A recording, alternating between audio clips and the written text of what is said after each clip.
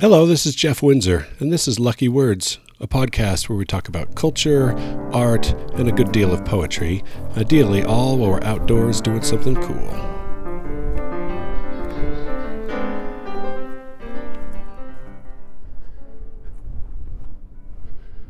I'm on a bluff partway up West Mountain in Utah County overlooking Utah Lake, and it is just kind of desolate up here.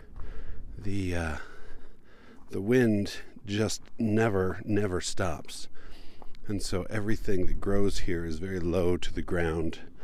There is some grass because we're not quite late enough in the year, but I expect that has about a month. Lots and lots of shells and casings up here, broken bottles, signs telling people to be careful when they shoot, that they have a backstop and not to use any explosive targets. Abandoned campfires, just crusty, dirty.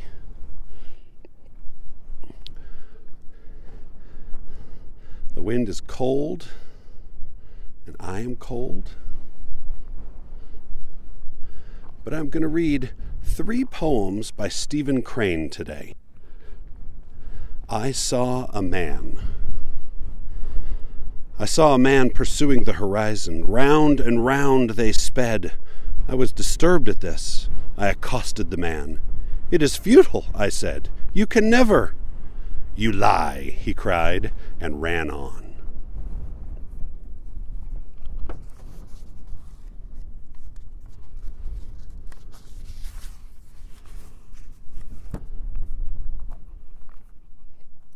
In the desert. In the desert I saw a creature, naked, bestial, who squatting upon the ground held his heart in his hands and ate of it. I said, "Is it good, friend?" "It is bitter, bitter," he answered. "But I like it because it is bitter and because it is my heart."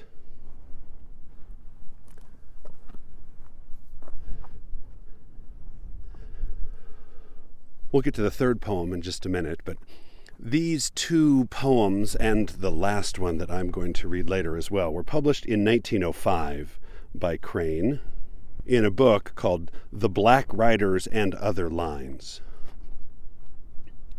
This was 10 years after he had published his great work, The Red Badge of Courage, which you probably know is about the Civil War. It was originally published serially in newspapers and later collected into a novel, made his name. And look at these 2 poems. Boy, there is something that is deeply, upsetting, definitely, in that second one. I mean, consider this creature and just what it looks like. His description: naked and bestial, squatting on the ground. And it's eating its own heart. Why is he writing this poem? What is he actually saying in this poem about this creature that he talks to in a very conversational type way, calls it friend? An interesting word choice there. Why call it friend? Is it actually his friend? Doesn't feel like something you would want to be friends with. In the first poem I read, the man pursuing the horizon, doing something which cannot be accomplished, and the man says, "You lie," when the speaker tries to stop him. "You lie," and runs on. There might be something optimistic in that, but also something completely absurd. Who is the winner in that? The smart man who tries to stop him? The man pursuing the horizon? The ambiguity in that, you could read it and say, pursuing our dreams. Crane is telling people that they need to pursue their dreams. Or you could read it and say, Crane is trying to help out this man because he will never, ever accomplish it. Not only that, he'll never even get close to accomplishing it because it's something that cannot be done. You can take those what you will. Crane wrote lots of these short little poems that tell a little anecdote, a little story. But there is something, especially in I Saw a Man, that feels very appropriate for talking about poetry. I spent a minute on this and searched online to see if there was anything that I needed to know from the context. And so I typed in Stephen Crane, I Saw a Man analysis. And then what I read kind of broke my heart. Lots of people saying, what does the poem mean? And that, I would submit, is, and always is, the wrong question to be asking about poetry. Stop asking what a poem means. What we need to ask is, what does a poem do? What does a poem do to you? What effect is it trying to have? And if you can get the effect the poem is trying to have, then you've made it. If the meaning could be nailed down in a single statement, even in a single paper written by a high school junior using ChatGPT, then it wouldn't be much of a poem. Ambiguity is inherent and necessary. It's what makes poetry fun to read. And so trying to nail it down, what does it mean? Who cares what it means? But what is it doing? What does the poem do? What does the poem make you feel? Sometimes we do need to unpack it a little bit. We need to pry and probe a little bit. We need to figure out what little pieces are saying so that we can figure out what it's doing. But at the end of the day, the thing with poetry is not about what it means, but what it does. So these two poems, in some respects, are pretty straightforward. The language is easy. The story is straightforward, even if it is hard to picture. Like, who can really imagine a creature eating its own heart, some naked bestial thing? Not I. Or even if I could, I'm not sure I want to. I think it's a Francisco Goya painting about Jupiter eating his children. I'll link to it in the notes. But that's kind of what I picture it looking like. Why would something enjoy it? Because it is bitter. What sort of a self-mutilating, self-punishing creature enjoys the bitter? Since these images and this language is straightforward and I don't need to describe it, I will, though, ask you, when I read it the next time, to think about what this poem does to you, what it does in your head, what it makes you feel, not just what it makes you think. But there is one more poem, which is a little less cynical, that I want to read by Stephen Crane, called In Heaven. In heaven, some little blades of grass stood before God. What did you do? Then all save one of the little blades began eagerly to relate the merits of their lives. This one stayed a small way behind, ashamed. Presently, God said, "And what did you do?" The little blade answered, "Oh, my Lord, memory is bitter to me. For if I did good deeds, I know not of them." Then God in his splendor arose from his throne. "Oh, best little blade of grass," he said.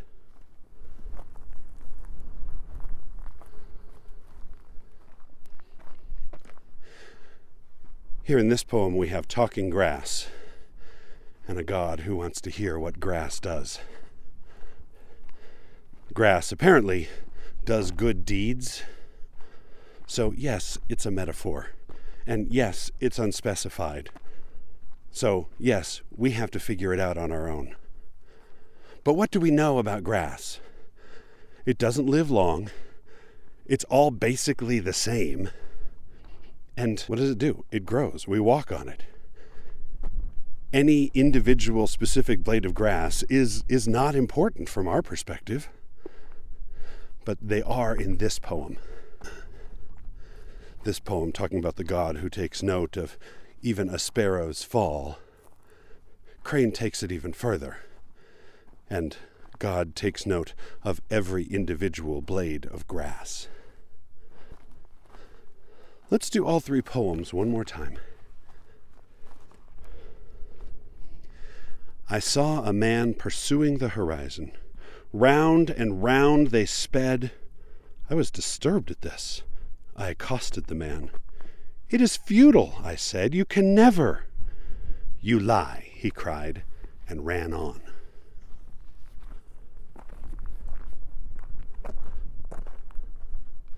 In the desert, I saw a creature, naked, bestial, who, squatting on the ground, held his heart in his hands and ate of it.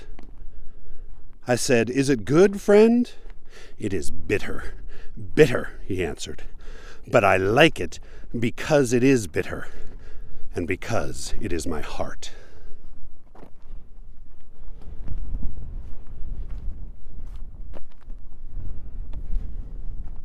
In heaven, some little blades of grass stood before God. What did you do? Then all save one of the little blades began eagerly to relate the merits of their lives.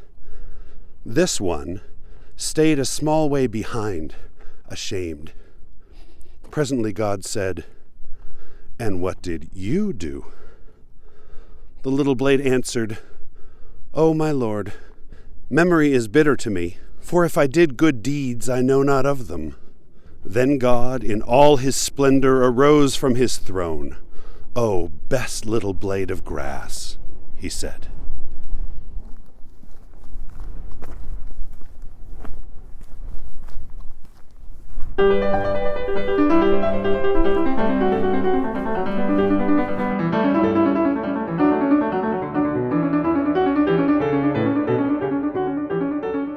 Lucky Words is always recorded live and on location.